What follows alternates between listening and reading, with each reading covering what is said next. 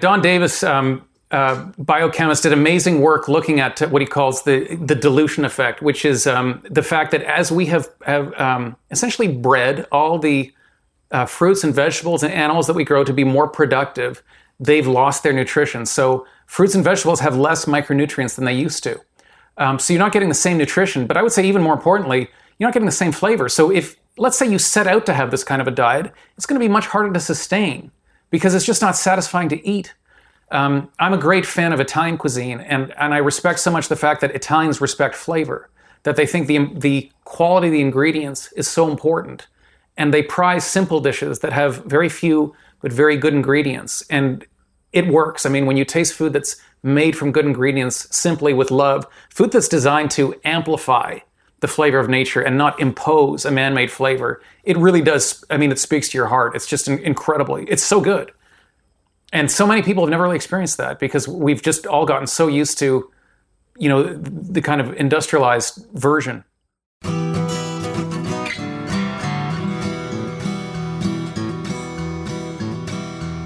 You just heard from author and journalist Mark Schatzker, talking about the disappearance of both nutrients and flavor from our food over the past few generations, really as the result of agricultural breeding practices, which usually focus on yield, uniformity, and shelf life above all else. This interview was featured heavily in the Real Organic Symposium's fourth session on nutrition, which was universally everybody's favorite from what we heard. Before we dive into today's episode, I want to thank you for subscribing to our podcast and ask you to visit our website, realorganicproject.org, to become one of our 1,000 Real fans. Our movement is quickly growing, and we hope you'll support our 1,000 Real Organic certified farmers by becoming a Real fan, and to help you find real food on your table and in your local stores. So now let's get back to the conversation between my co-director Dave Chapman and author of The Dorito Effect, the surprising new truth about food and flavor, Mark Schatzker.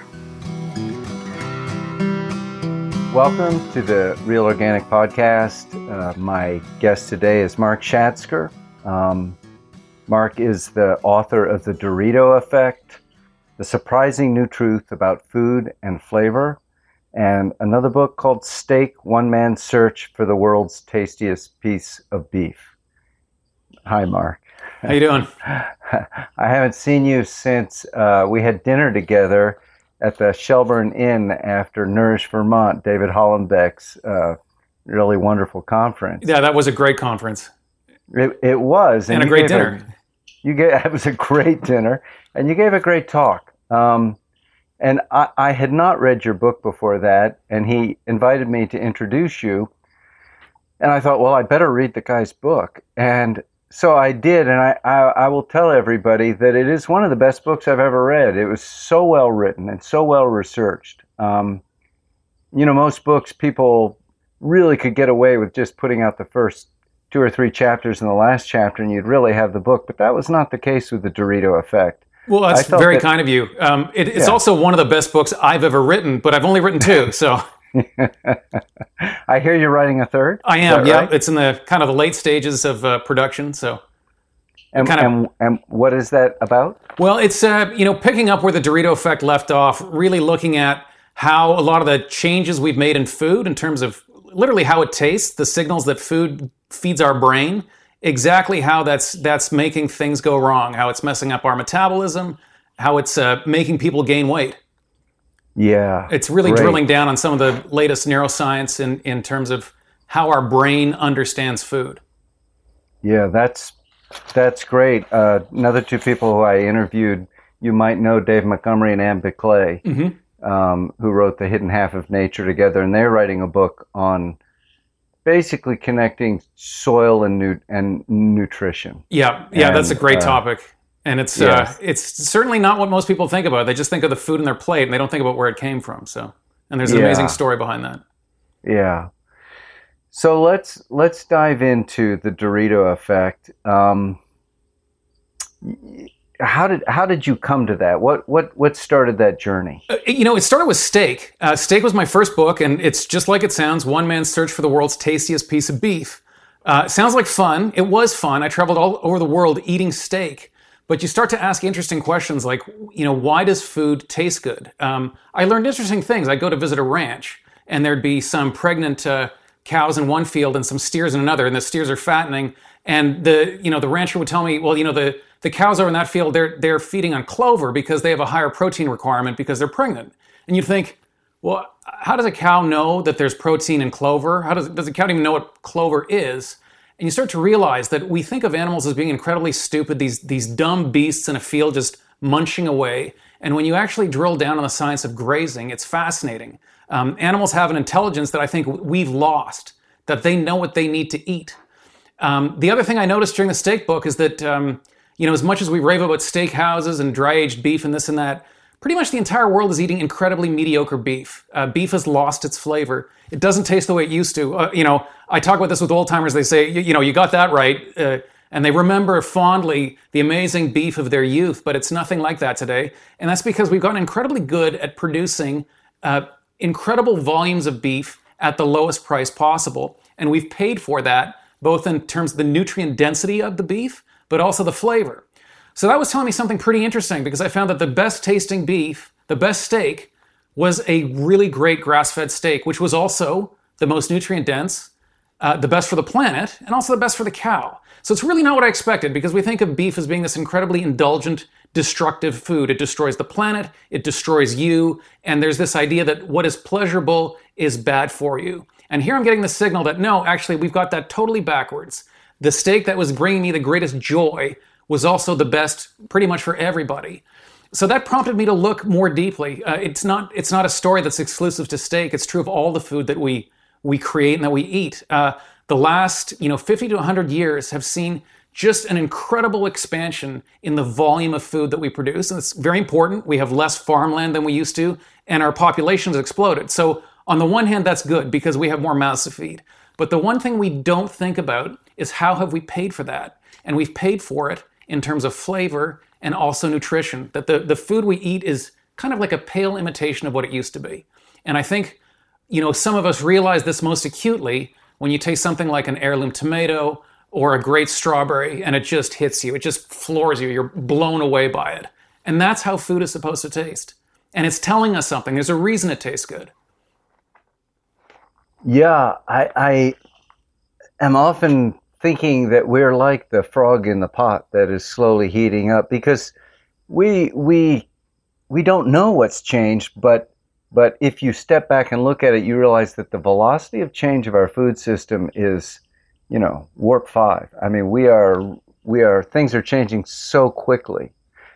That's what the Dorito effect laid out so clearly. Yes, and the reason I call it the Dorito effect is because it is such a crisp encapsulation of what's happened to food, that literally the corn substrate from which the chip is made, we've had incredible boosts in terms of corn yield, but it tastes less like corn than if you taste heirloom corn.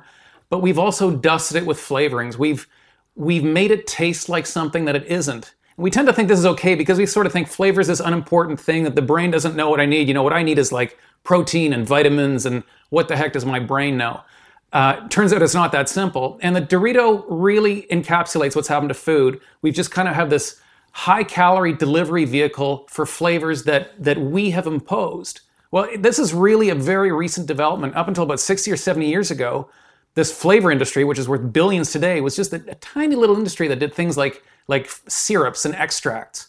And flavor came from nature. If you wanted to taste a great apple, you had to get a great apple. If you wanted to taste a great piece of fried chicken, you had to get a great chicken, and you had to know how to cook it. But we've turned that all over its head now. We produce chicken that is devoid of flavor. If you look at the way recipes have changed, it used to be that chicken just needed salt and pepper. Now you brine it, and then you have to put a dry rub on it, and then you have to blitz it with something after you've cooked it because it just needs so much help. There's so little going on there. And it really is astonishing. Food sort of looks the way it used to, but it really doesn't taste the way it used to. And we have to work so hard to make it flavorful. So why doesn't a chicken taste the way a chicken used to taste? Because we have, chicken is probably the most interesting story. We've really altered chicken the most of any animal. Part of the reason that chickens, when they have a brood, they have lots of them, so you can really breed for certain traits very quickly. But essentially, the chickens we eat today are much larger and much, much younger than they used to be. So a chicken in the late 1940s would have been something like 12 to 18 weeks old. Now they're about 6 or 7 weeks old, and they weigh more. We've just genetically bred them to just grow extremely quickly. We give them a very a feed that's very rich in macronutrients, lots of protein, lots of energy, and they're just protein-producing machines. They just get big so quickly. The prices come down. There's literally a chicken in every pot, but it doesn't taste like chicken. I mean, one of the most interesting things is that we say when something's flavorless that it kind of tastes like chicken. But once upon a time, chicken really did have a distinct and wonderful and incredible flavor. And anyone's ever had the opportunity to eat what I think of as a real chicken, an heirloom chicken, a chicken that reflects its own life. It reflects, the fields where it grew up in and all the little things that it ate, the little critters and the leaves. That is just an amazing experience. And it's not something you get from modern chicken. Something that's being lost now. Absolutely. In fact, most people, I would say, don't know what chicken tastes like. Right. It's really only the old timers. I bought one of these chickens and cooked it for my dad, who was born in the early 30s in Europe. And he said, I haven't tasted a chicken like that since before the war. Wow. Yeah. I read that 99% of the meat, milk, and eggs in America come from CAFOs, from confinement operations. And I when I was a kid, there were no CAFOs. It wasn't that long ago. Yeah, it all changed very quickly, and they're essentially factories. So why did it change? Seeing as the food doesn't taste as good. It's a really interesting question because it's not the same in every culture. You don't see as many CAFOs in Europe, for example. You see things in France, for example, like the poulet de Bresse or the La Belle Rouge chicken, where they have different standards of chicken, where they have to be raised a certain way. We did notice it.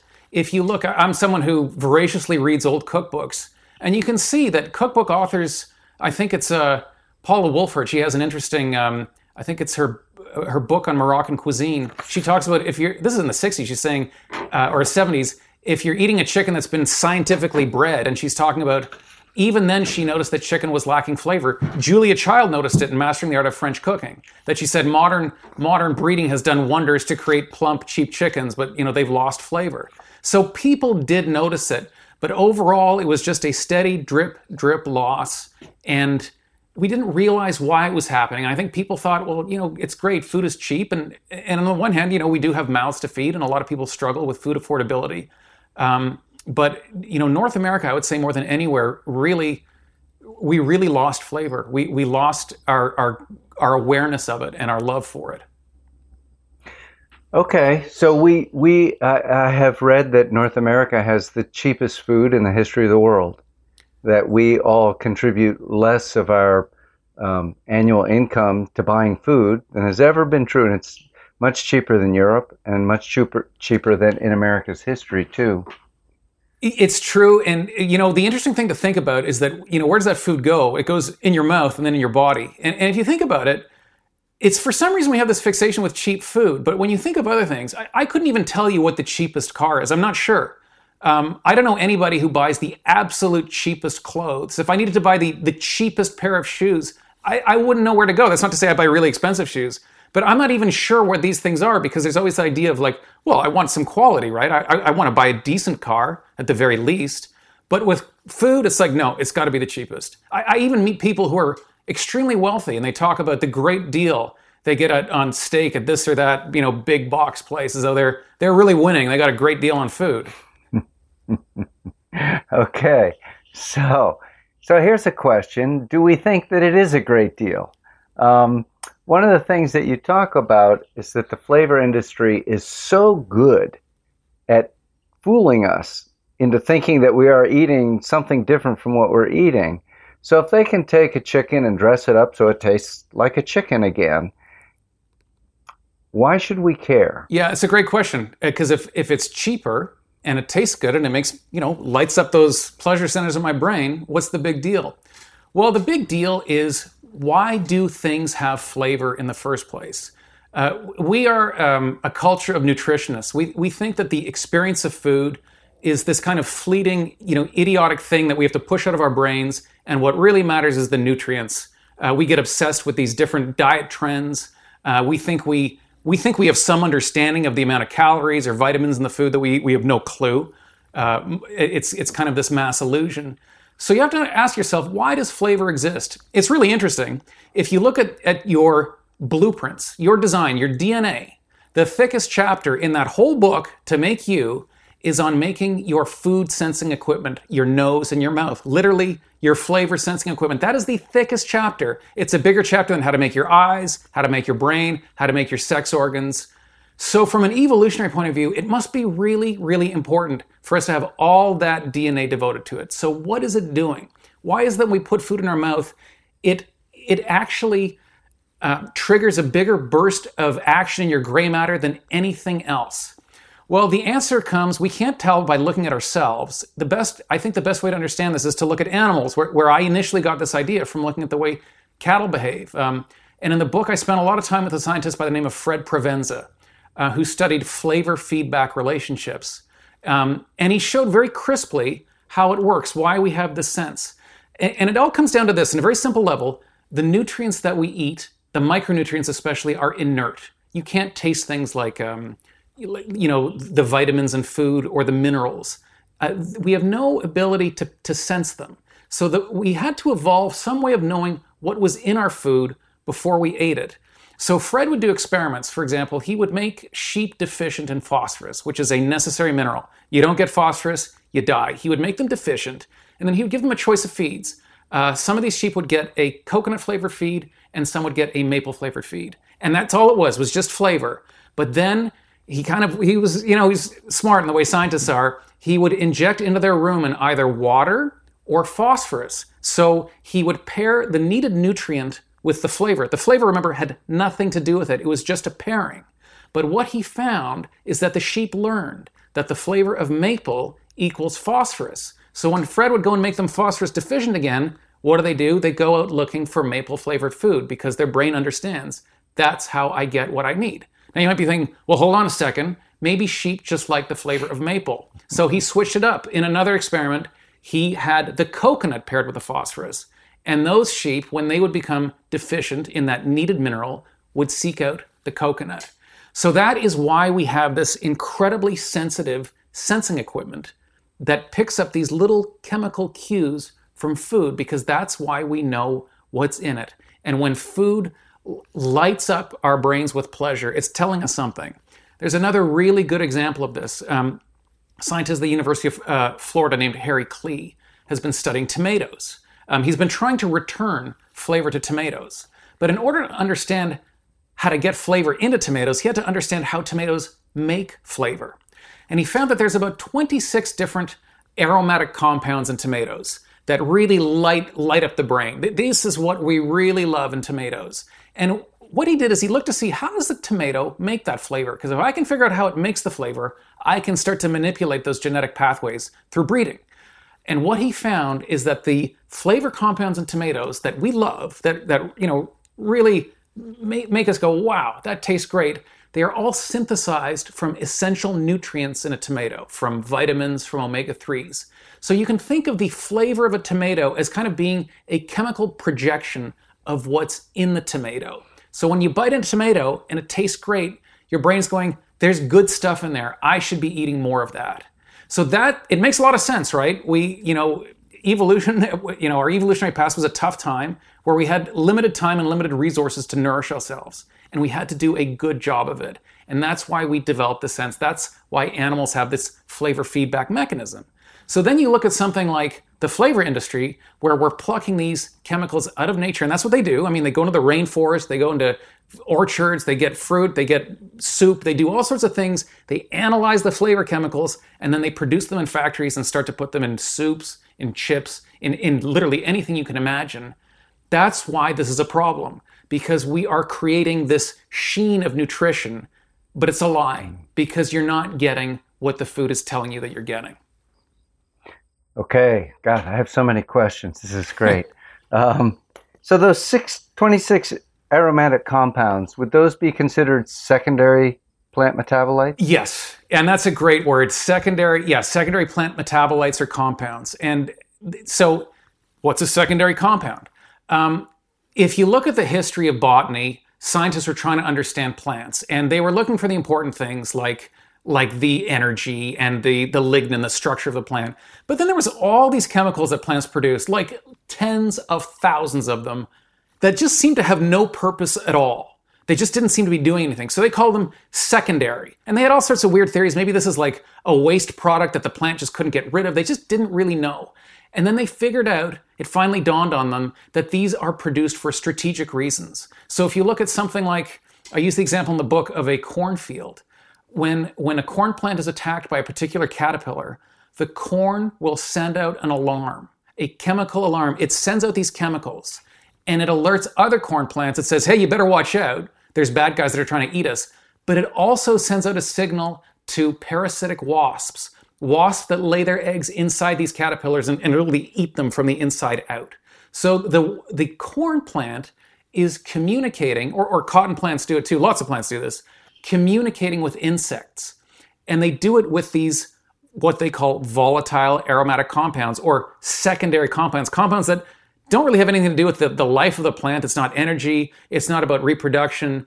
It's about signaling. So in nature, flavor is communication.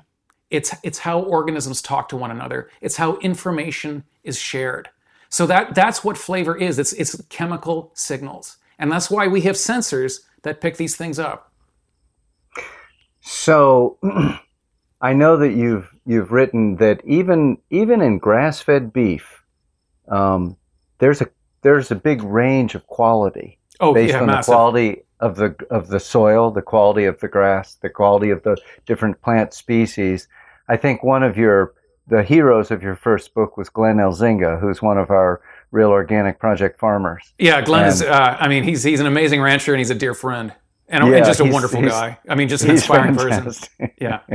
We all, bow to Glenn. He's really a national treasure. Yeah.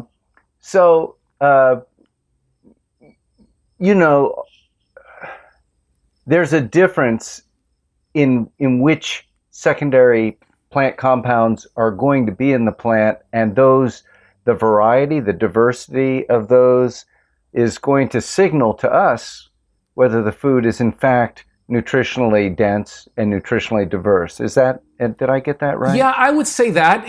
What's really interesting is you can think of the flavor of any, kind of natural meat as kind of a biography of that animal. If anyone's ever eaten a deer or an antelope that was grazing heavily on sagebrush, like, you taste the sage. So there's something interesting biologically, that there's these little gates that open that let certain chemicals into the cell, and you can taste them.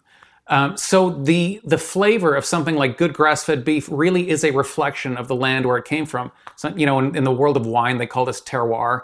But that animal is reflective of its environment. And that's why you'll get different tasting beef from different parts of the country. It's not to say one, people say, well, what's the best? And it's really not about that. It's just that there's this beauty in this diversity of flavor that is reflective of the land. Do you think that the reason that we like some food, like we like the chicken from 100 years ago, or the French chicken, better than the modern Purdue factory chicken, the reason that tastes better to us is that we co-evolved with those animals and with those ecosystems, that they are signaling to us, this is good food for you? Yeah, I think, yes, I think so. I think humans have been eating meat for an awfully long time, and I think we need some way of knowing, is this good or not? You can't, it doesn't make, it's very inefficient to figure out 40 minutes after you've eaten your meal, was it any good? So you need to know in the moment, is this good? Is this worth eating? You can taste, when you taste a piece of fruit, it can be really bland, it can be pretty good, or it can just overwhelm you. And it's telling us something about the quality. Yeah. I was at a workshop at a seminar at the Tuck School of Business at Dartmouth, and it was on new food technologies. And they were talking about fake meat. And a guy said how they had worked and identified 5 secondary plant compounds that were very important. These were the ones, and I asked a question, and it got a lot of votes, so they asked it. And I said, do you think that some of the other, and I'll ask you, how many secondary plant compounds are there? I don't think anybody knows. it's in the tens, if not hundreds of thousands, maybe millions. It's just an unknown quantity. I know in talking to people that research specific fruits, they'll tell you we don't even know what the list is. They just know that it's massive. It's interesting because we think of these, frankenfoods as having this long list of ingredients, but actually when you look at a real food, something that you've plucked off a tree, the list goes on, from here to the moon. I mean, it's just incredible, the incredible diversity of chemicals that nature produces. Yeah. I asked them if they were concerned that any of the missing, 38,995 secondary plant compounds might be significant for nutritional, for us, anti-carcinogen, a million things. And they said, gosh, we never thought of that. All we were looking at was the 5 secondary plant compounds that we found were critical for making meat flavor. Yeah. And so I thought, that's perfect because they got really good at making meat flavor, but they really hadn't even considered what was being lost in that transaction. And the same thing happened with tomato flavor. If you look at ketchup-flavored potato chips, they captured the flavor of the tomato, but not the nutrition. But here's the other thing is they talk about the flavor. And that's a total mistake because foods don't have just a single flavor. We can talk about the flavor of an apple, but every single apple you've ever eaten has been a version of apple, but it's always changing. And I think one of the things they don't realize is that when you eat food that always tastes the same, it just gets incredibly boring. And one of the exciting things about eating food from nature is that it changes with the seasons, but it also, like I said, it changes from place to place. But it's just exciting. It surprises you, and that's fun, and that's exhilarating. And when it's just sort of this flavor, this is how meat tastes, this is how chicken tastes. It's not really true. Real chickens all have a variety of flavors. They're all kind of in a central zone, but there's not just one flavor. Okay, so going back for a moment, you said we were talking about the fact that the modern food industry, and it is an industry, we can't call it farming, can now make food much less expensively, and they can make lots of calories, and they can make it taste like whatever they want. And my question again, to continue on that, is why would I care? What's the downside? The downside is that your body's being confused. On a nutritional level, the food isn't as nutrient dense as it used to be. Now you can say, well, that's not that big of a deal. It's not, if it's down 20%, you can just have another tomato, another bite of the apple. But I would say the loss of flavor is even more important because the system we had of understanding, if you look at that experiment that Fred Provenza did, if there's no longer this relationship between the flavor that these sheep are eating and the nutrient payload that they get, well, what happens? That whole system of knowing what to eat breaks down. And when you look at, how deranged eating has become, the problems we have with obesity, with binge eating, it's as though on some very central level, we don't know how to eat. I know some people will argue we were wired to get fat. I don't think any of that is true. It's only very recently that we've seen this very abrupt and striking change in eating behavior. And that's because I think of what we've done to food, that it doesn't talk to us the way that it used to. And our brains are literally confused. Okay, so let's talk about that because obesity and I would say a host of other related non-communicable diseases that are now the diseases that are the main diseases that our society must cope with. You're suggesting that this is, and you're not alone in suggesting that this is a result of our changing diet. Could you talk about that? Well, I want you to think about it this way. We can talk on a very technical level about, molecules and our sensory equipment, but just put all that aside for a second and just think about a soft drink. Think of a soft drink your kids might drink or one you remember. We're all nutrient obsessives, right? And we all think, well, the problem is that they're sugary. It's the sugar. Well, I would put it to you this way. If you take all the flavoring out of a soft drink, it's just sugary soda water. It doesn't taste very good. I've tried it. It's just, you're like, who would drink this? It's so boring. It is so bland. When you add the flavorings, that's what makes soft drinks, 7-Up, Coke, Pepsi, Dr. Pepper. What makes those unique and what gives them that ability to surprise us and find them delicious is the flavor technology that's gone into them. So on that simple level, these flavorings that we produce in factories and put wherever we want makes us eat food that we wouldn't eat ordinarily. The Dorito is a great example. The first ever Doritos were just salted tortilla chips, just like the ones you dip in salsa. and they flopped. The complaint was that the snack sounds Mexican, but it doesn't taste Mexican. And it's when they made the Dorito taste like a taco that people, I mean, think about this. It was a snack that people didn't want to eat. It became a snack that people couldn't stop eating. This didn't have to do with the salt, didn't have to do with the carbs, didn't have to do with the fat. It had to do with that magic dusting of flavor chemicals that made people go, wow, that tastes great. Okay, so let's dip into why. Let's say that you're kind of a health nut, and you say, "Well, I don't eat Doritos and I don't drink Coke. I know that that's junk food.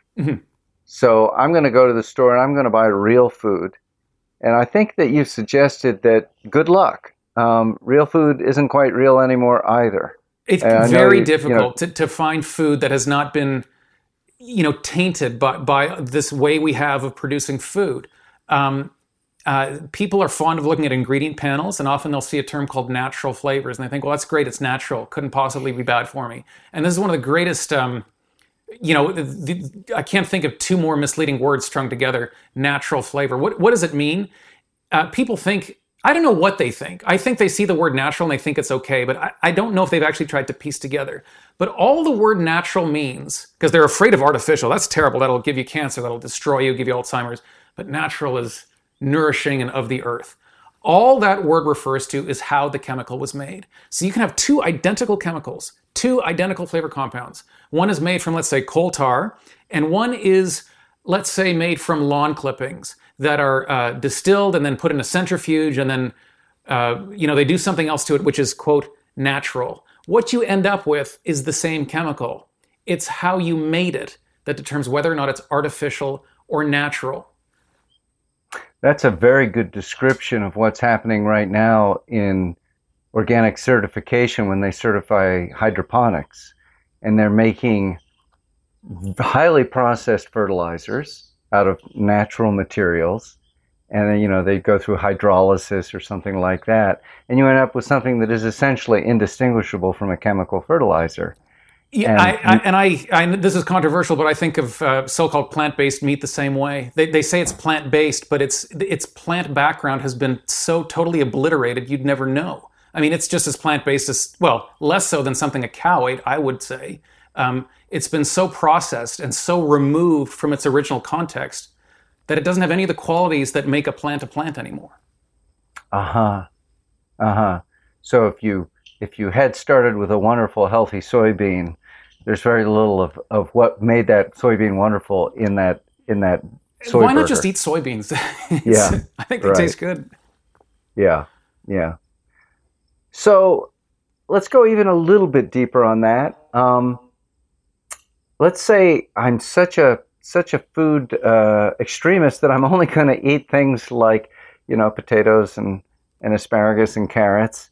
And in order to get my nutrition. You suggested in the Dorito effect that even there, things have changed quite a lot in the last 80 years.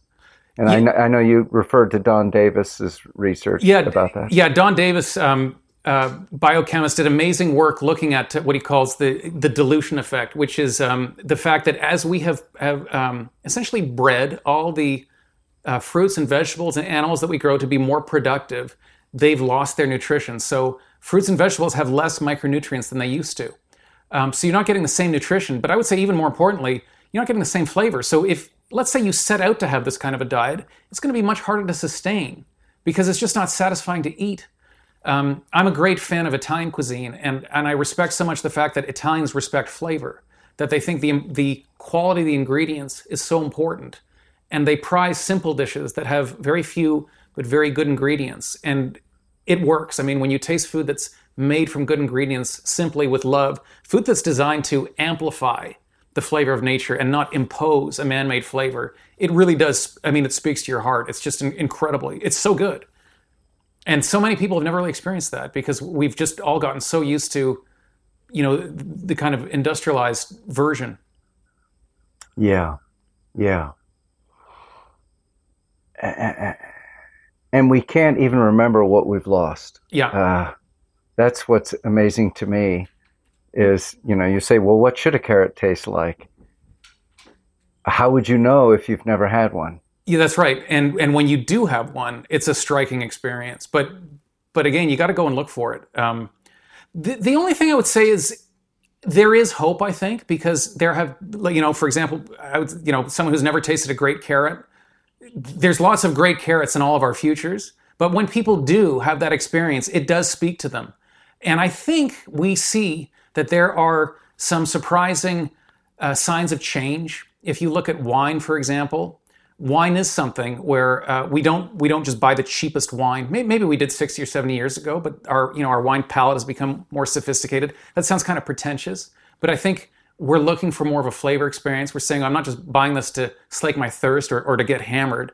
I'm buying this because I want to have a rich, involved experience. I think if you look at cheese, there's a similar story going on. There's a long way to go, but I think there are some real promising flickers of hope. I think in the world of chicken, there's more and more people, realizing, there is something wrong, and we can fix we can fix these mistakes. We can go back, or we can go forward to a future that's informed by the past. Yeah. So certainly, I think Dorito Effect was one of the great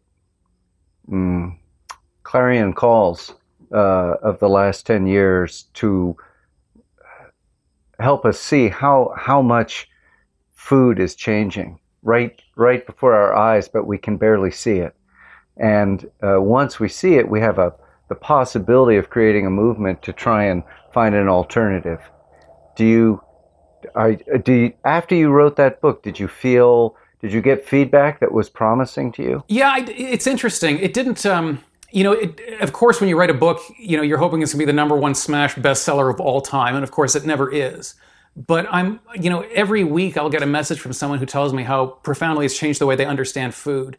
Some people have some real problems with eating, and that really gives me a lot of encouragement, because that's so important. What's also excited me is the response I've gotten from scientists, because you're nervous. You're writing about science.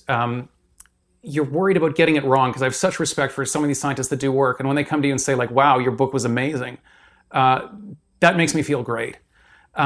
But more than anything, what I want, we have a real puritanical tradition on this continent of being suspicious of pleasure and thinking, if it makes me feel good, it must be bad. And I think part of the problem with so many of our attempts to try and fix what's wrong is we think we kind of have to be austere stoics that will eat food that it tastes bad, but it's good for me. And people live a miserable life of eating awful food that just doesn't bring them joy.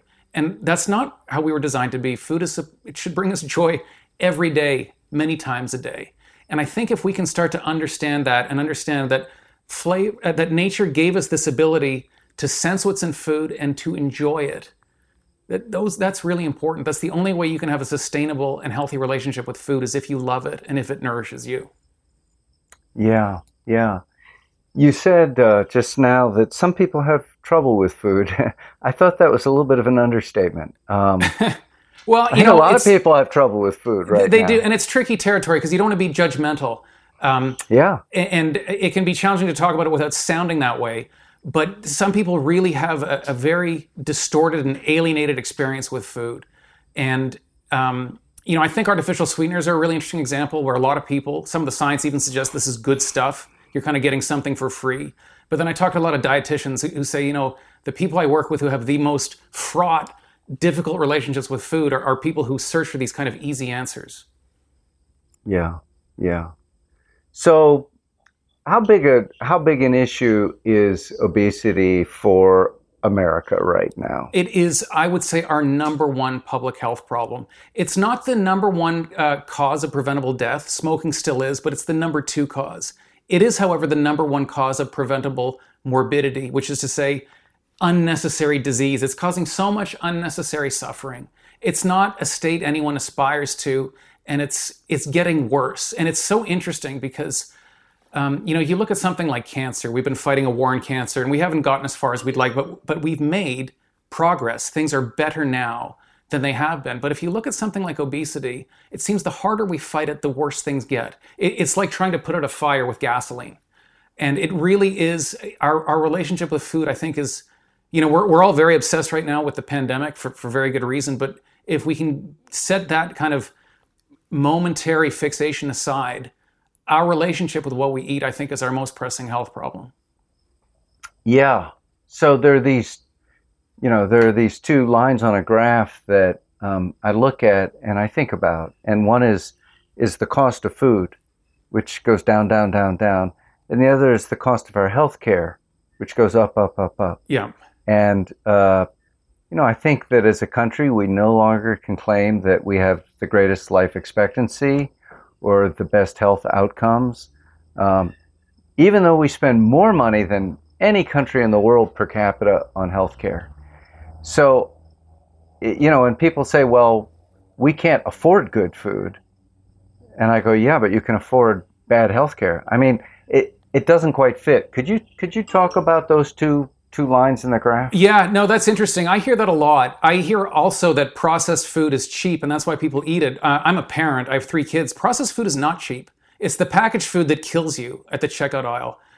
If you take your kids to a fast food restaurant, it's like $60 for a not very good dinner. If I take $60 and buy food and prepare food, I can make a very, very good dinner with some of these kind of elitist ingredients that people like to turn their nose up at. You can make a much cheaper dinner than that. Now, some people say, not everybody has the time to cook. That may be true. There may be some people that are so busy that they don't. But I think a lot of us have an awful lot of spare time. And we just make the decision not to cook because we'd rather spend that time, watching YouTube or spending time on Twitter or something like that. But it doesn't take that long to cook. It is certainly an investment of time, and you have to learn how to do it. But it's worth doing. And once you learn how to do it, it's great. I love it. I love cooking. Yeah.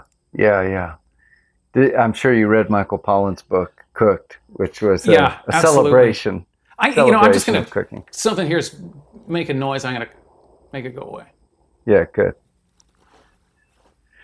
So, that's part of our strange changing food landscape is that we tend not to cook. We tend not to eat together. One of the people I interviewed was Alice Waters, and she talked about fast food culture. And, their value. She had a very interesting image for me, which is that when you eat fast food, you're actually digesting the culture of fast food, and it affects you. And if you keep eating fast food, you start to embody these values of speed, of cheapness, of replicability, so that, it's always the same. You can get it anywhere. You also often eat it alone. And one of the interesting things about, the communal aspect of eating is that it's sort of a two-way street. Eating really good food alone is like watching a funny movie alone. It just doesn't feel right. It feels like it must be shared. And when you share good food with someone, it pays off because it makes the experience of eating the food better, but it also makes your relationship with that person better. So it's more than additive. It really is such a win-win. And it's something that is so easy to lose sight of when we think of food as just sort of shoveling fuel in our bodies. I mean, people have created these meal alternatives because they think eating's a waste of time. To me, it's just so, it's like thinking sex is a waste of time. It's like, no, these are wonderful activities that we were programmed to do, and they give us great pleasure.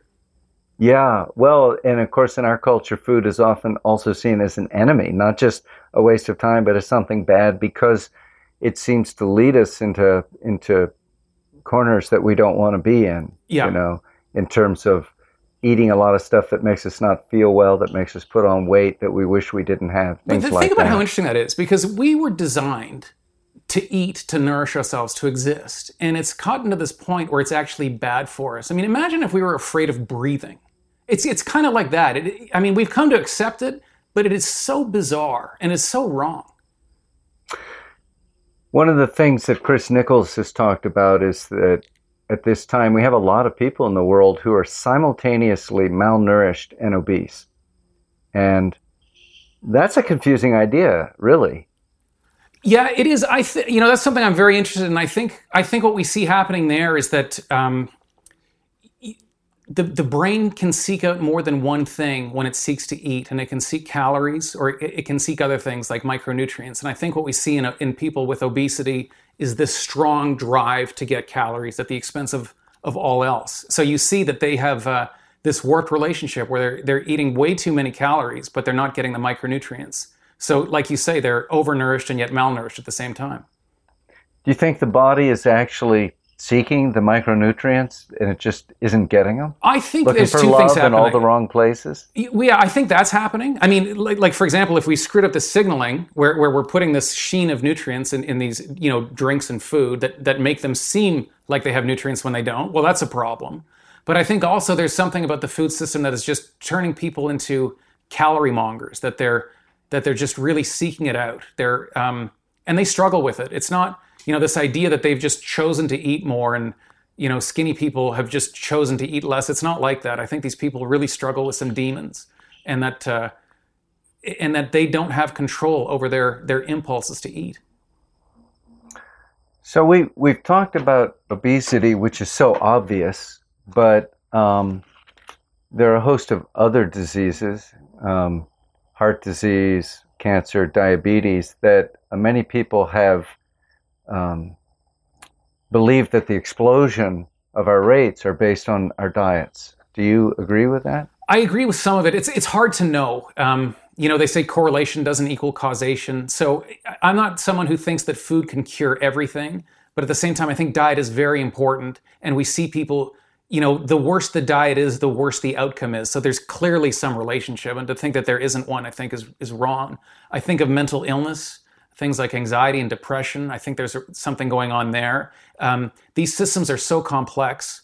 There's such an incredible complexity to all these chemical and neurological relationships in the body that it's really hard to find that string of breadcrumbs that says this causes this. But I think we know that people that have really bad diets and fraught relationships with food have some problematic health outcomes. I mean, it's right there. Yeah, in one of your books, you said part of the problem is human nature. We are all natural reductionists.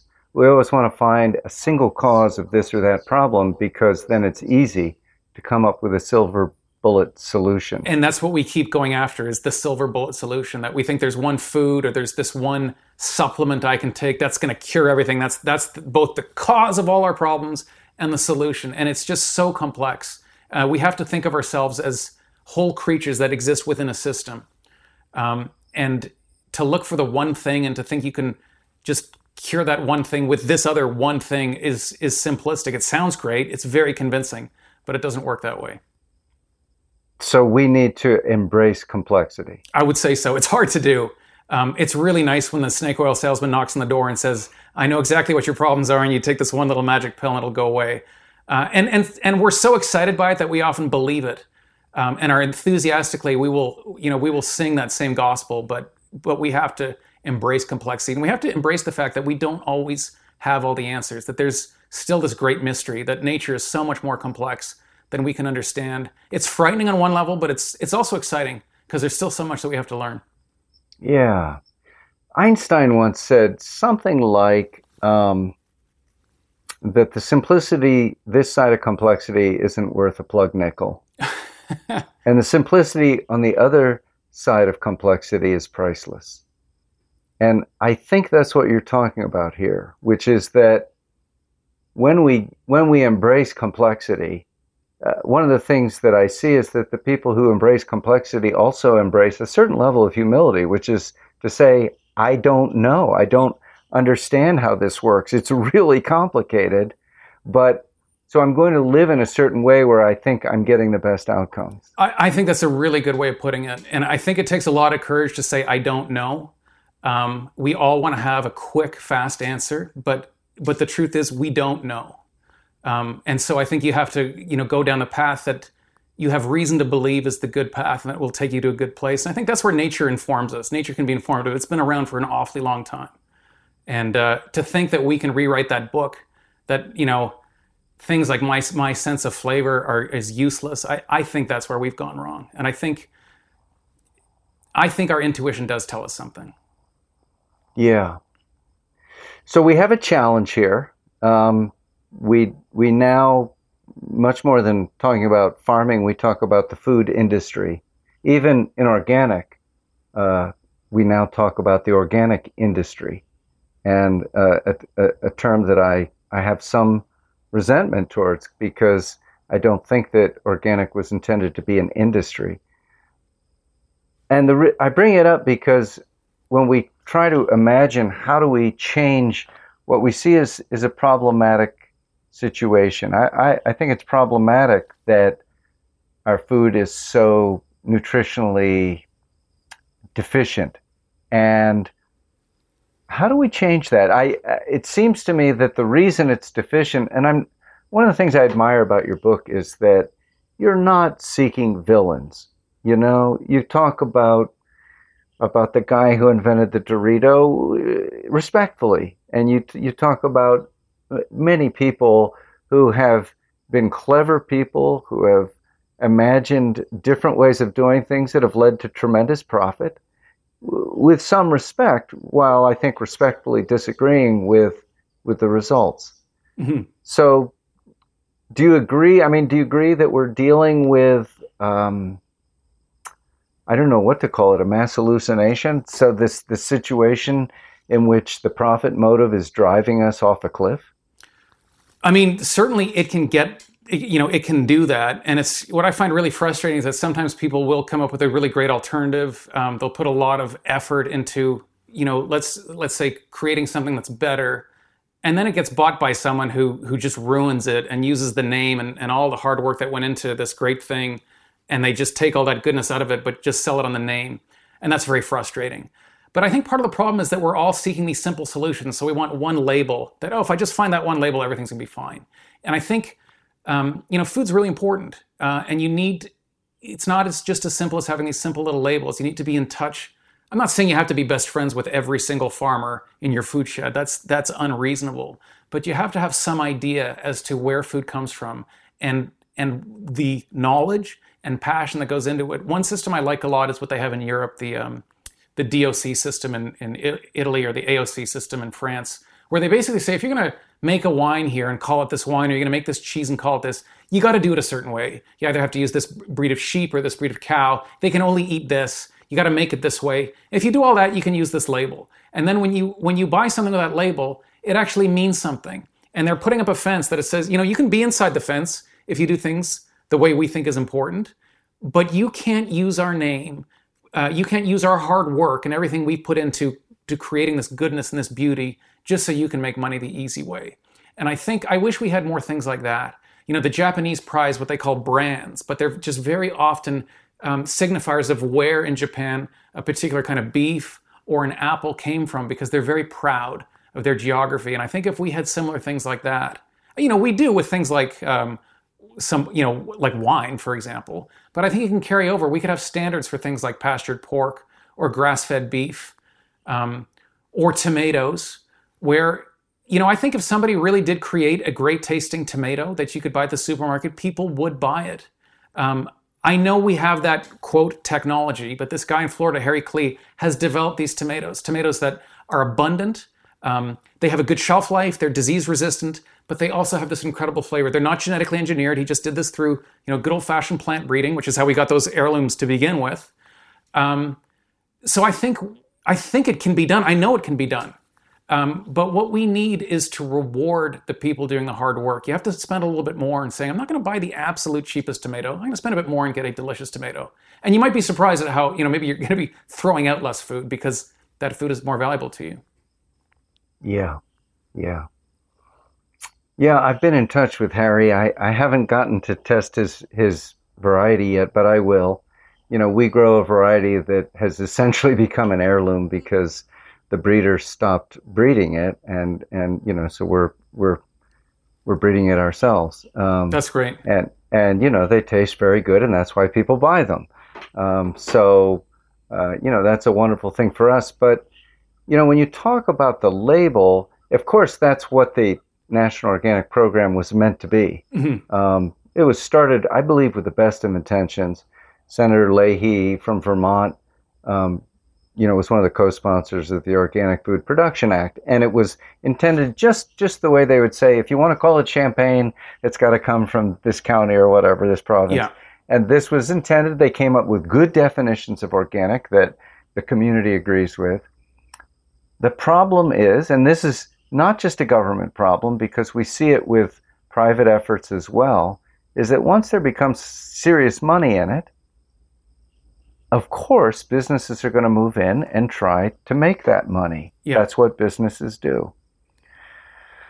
So I don't know what to, this is, of course, now we're in the process of starting another label, but eventually, if we succeed, we'll have the same problem there. And I think that what you're doing and what we're doing is the same thing, which is like, we need to educate people. They need to not just say, I want the right label. They need to understand why it's important and start to ask more sophisticated questions about the process. And here's the other thing I would say is, and this is why I think flavor is such a big part of that, because if you're attached to something, let's say it's a tomato or a chicken or an apple, because you really love the way it tastes, you don't want anyone to mess with that. And if they do, if they change something you love, you'll get angry and say, I don't want that anymore. So that's why it can't just be about the organic quality, its purity. It's got to speak to your soul. And when people value it that way, I think some of these big businesses, they'll think twice about messing with that, because they know one of the really big reasons people are coming back for this is because they love the way it tastes.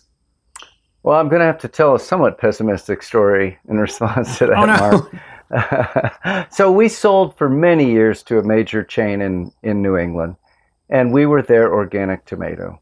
And they loved us. We loved them. We were the best of friends. We had a great relationship. And eventually things started to get a little tense as we got, we were on our fifth buyer for the chain. And he started talking about price. I said, why are we talking about price? We haven't changed our price in 10 years.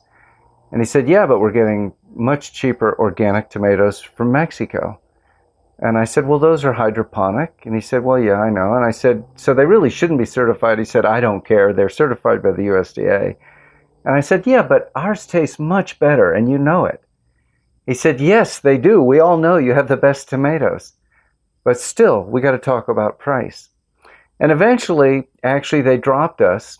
And I just say this because we had a tremendous reputation. I got very upset phone calls and letters from people. One woman, I really loved this woman. She called me from Cape Cod, and she said, why can't I get your tomatoes at this chain anymore? And I said, well, we still offer them, but they chose not to buy them. And she said, well, why can't you do something about it? I said, they're buying cheaper hydroponic tomatoes. She goes, I know, they taste terrible. I said, I know, I'm sorry, but there's nothing I can do. And it was so sweet. She almost was yelling at me. She said, you must be smarter. You must be smarter. And I thought, yeah, I'm being as smart as I know how to be here. But for me, it was the enormity of the problem that we had many customers who wanted to buy our tomatoes. And we had a store that wants to please their customers, but they had something that was significantly cheaper. It had the same label. And they chose to go that way. So that's just a real life story. It is, and it's awful and it's depressing. Although there are silver linings. The fact that people noticed, I think, is great. The fact that they got upset, I think the store screwed up and they lost an opportunity. Maybe their customers drifted somewhere else. But maybe there's also another lesson that the word organic isn't enough. And again, I'm not going to pretend that everything's better in Europe, but if you think of something like the San Marzano tomato in Italy, where you've got to meet certain conditions, and you can't just, someone over in left field who grows it hydroponically can't claim to have the same thing. If you create conditions around that label that can't be broken, then you won't have these imitators coming in and literally eating your lunch. So that's not to say you did it wrong, but that's to say maybe there's clues that we can learn from to get it right, to get it better, so that we can't get screwed by the big guy. Yeah, that's great. I like that, so that they won't eat our lunch. So a couple things I wanted to touch on. I promised we wouldn't go too long. I wanted to say something out of your book. You said a 5-pound chicken in 1948 cost $3. In 2014 dollars, that would be $30. But in 2014, a supermarket chicken costs $7. Yeah. So I think that really lays out the thing. It's so hard at this point to do real organic chickens and eggs because the the competition under the label is so inexpensive that if you offer a $30 chicken, people will think you're trying to rip them off, even though that might reflect honestly the cost of production, and offer them something that has genuine value that you can't get from that $7 chicken. Yeah, and well, the thing I would say though is I think we can do a better chicken cheaper. Chickens used to have to be hand plucked. That was very expensive. The good pluckers could do something like 11 chickens an hour, and we have better, more efficient ways of doing that now. So I think we can create that better chicken, and it won't be as cheap as the $7 chicken, but I also don't think it'll be $30. And again, I don't know why in food it's always the lowest price is your baseline starting point. It's not like that with anything else. It's people don't buy the cheapest medicine. You don't find the cheapest barber or stylist in town. But with food, it's always like, if it's not the cheapest, I won't touch it. We have to stop thinking that way. I'm not saying it should all be really expensive, but clearly quality matters. Yeah, thank you. Two more questions. One is, there's a huge debate in the organic world about whether it's a good thing to bring in the big dogs. And right now, in the Organic Trade Association, members include General Mills, Smuckers, Purdue, Driscoll's, Danone, Cargill, Hormel, on and on. And, the thinking is, well, if we bring in these big dogs, we change them. And agriculture improves. But at the same time, what we clearly see is when you bring in these big dogs and they quickly become truly dominant, they change us, and they change what that label means. It's a tough process. Do you have any thoughts about it? It's a tough one, like you say. I think the only thing I'll say is I think there's also, sometimes the little guys aren't good either. One of the things I learned when I did the steak book, people think a lot of the big slaughterhouses are terrible, that they commit the gravest ills, and a lot of them are some of the best run. Temple Grandin has helped design them, and some of the greatest atrocities that take place is at these little kind of country, cute little abattoirs where they have some really backward attitudes about how to treat animals. So that's not to say bigger is always better or little is always better. Again, it's complexity, right? It's not easy. I don't think big is always bad. I don't think big equals bad. Sometimes the big guys really, as you say, they do change us, and that's a problem. But maybe we can make a situation where if we can make them do it the right way, that will be good. Yeah, for sure. And I think, big, there's always going to be a limit to what big can do. If you look in France, for example, they have the La Belle Rouge chicken, and that's sort of a big market chicken. They have more than 50% of the whole bird market. It's kind of economic way of talking about food, which I'm not always comfortable with, but they have a big chunk of that market. That's not quite the same as the poulet de Bresse, which is a finer, higher quality, more expensive. So there's a role for that kind of big, higher quality chicken in France, but that's not to say they smothered everything and put everyone else out. There's still lots of small breeds in this village or that village that make their way to this or that restaurant. So I think it can be a big tent, and I think there can be an awful lot of diverse, good players in that tent. But you gotta set the rules right. Yeah, that is the challenge. And I think that, of course, we want to persuade the big players to do a great job. Of course, that would be ideal. It's just it's very hard, and often we know it's the label, not the practice, that they're interested in, and that's just. And how do you police it? Because even if you did convince one big player to do it right, even if you convince 99% of them, all you need is 1% of them to be unscrupulous and go, well, I'm going to break the rules, or I'll get my lawyer to interpret this word differently and put it in court for 10 years or whatever. So I think what we really need to do is change the way we think about it, so that these people are in it to make money. So if you put it to them, there's money to be made in doing it the right way. They will do that. They will chase that profit, to put it in those cold terms. Yeah. All right. So I maybe we'll end. Let's talk about the future. You've said the Dorito effect can be reversed. I think that's a bold statement.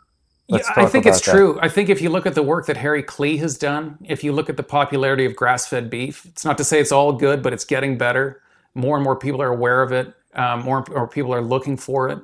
I think there are real signs of hope. I think cheese is a really good story. Craft beer is a great story. Craft beer is eating the lunch of commodity beer. There's more money being made. That's the segment of the market where the gains are being had. And why are people buying craft beer? They're not buying it because it's cheaper. They're not buying it because it has no flavor. They're buying it because it has more flavor. Is that to say all craft beer is great? No, but I think it's a really hopeful sign that we can become different consumers of food and buy, purchase what gives us joy. And maybe it costs a little bit more, but maybe it's better. And maybe we're rewarding the artists behind it to produce something that they care about. All right. Mark Schatzker, what's the name of your next book? It's still a secret. You'll be the first to know. Okay, good. Well, I'll be looking for it, of course, and I hope everybody else listening will too. Thank you so much. So thank you. I so appreciate your work, and I appreciate your writing. Likewise, and thank you so much for having me. It's been a great pleasure to chat. All right. Thank you, Mark. Thank you for listening to the Real Organic Podcast. We hope that you like what you heard today and will subscribe, tell your friends about it, and leave us a review on iTunes, Google Play, Spotify, or wherever you found us. A video version of this interview, as well as the full transcript with links related to today's conversation, is found at realorganicproject.org/episode 14. Please join us next time for an interview with Onika Abraham. She's the Executive Director of Farm School NYC. To find a Real Organic farm near you, visit realorganicproject.org/farms.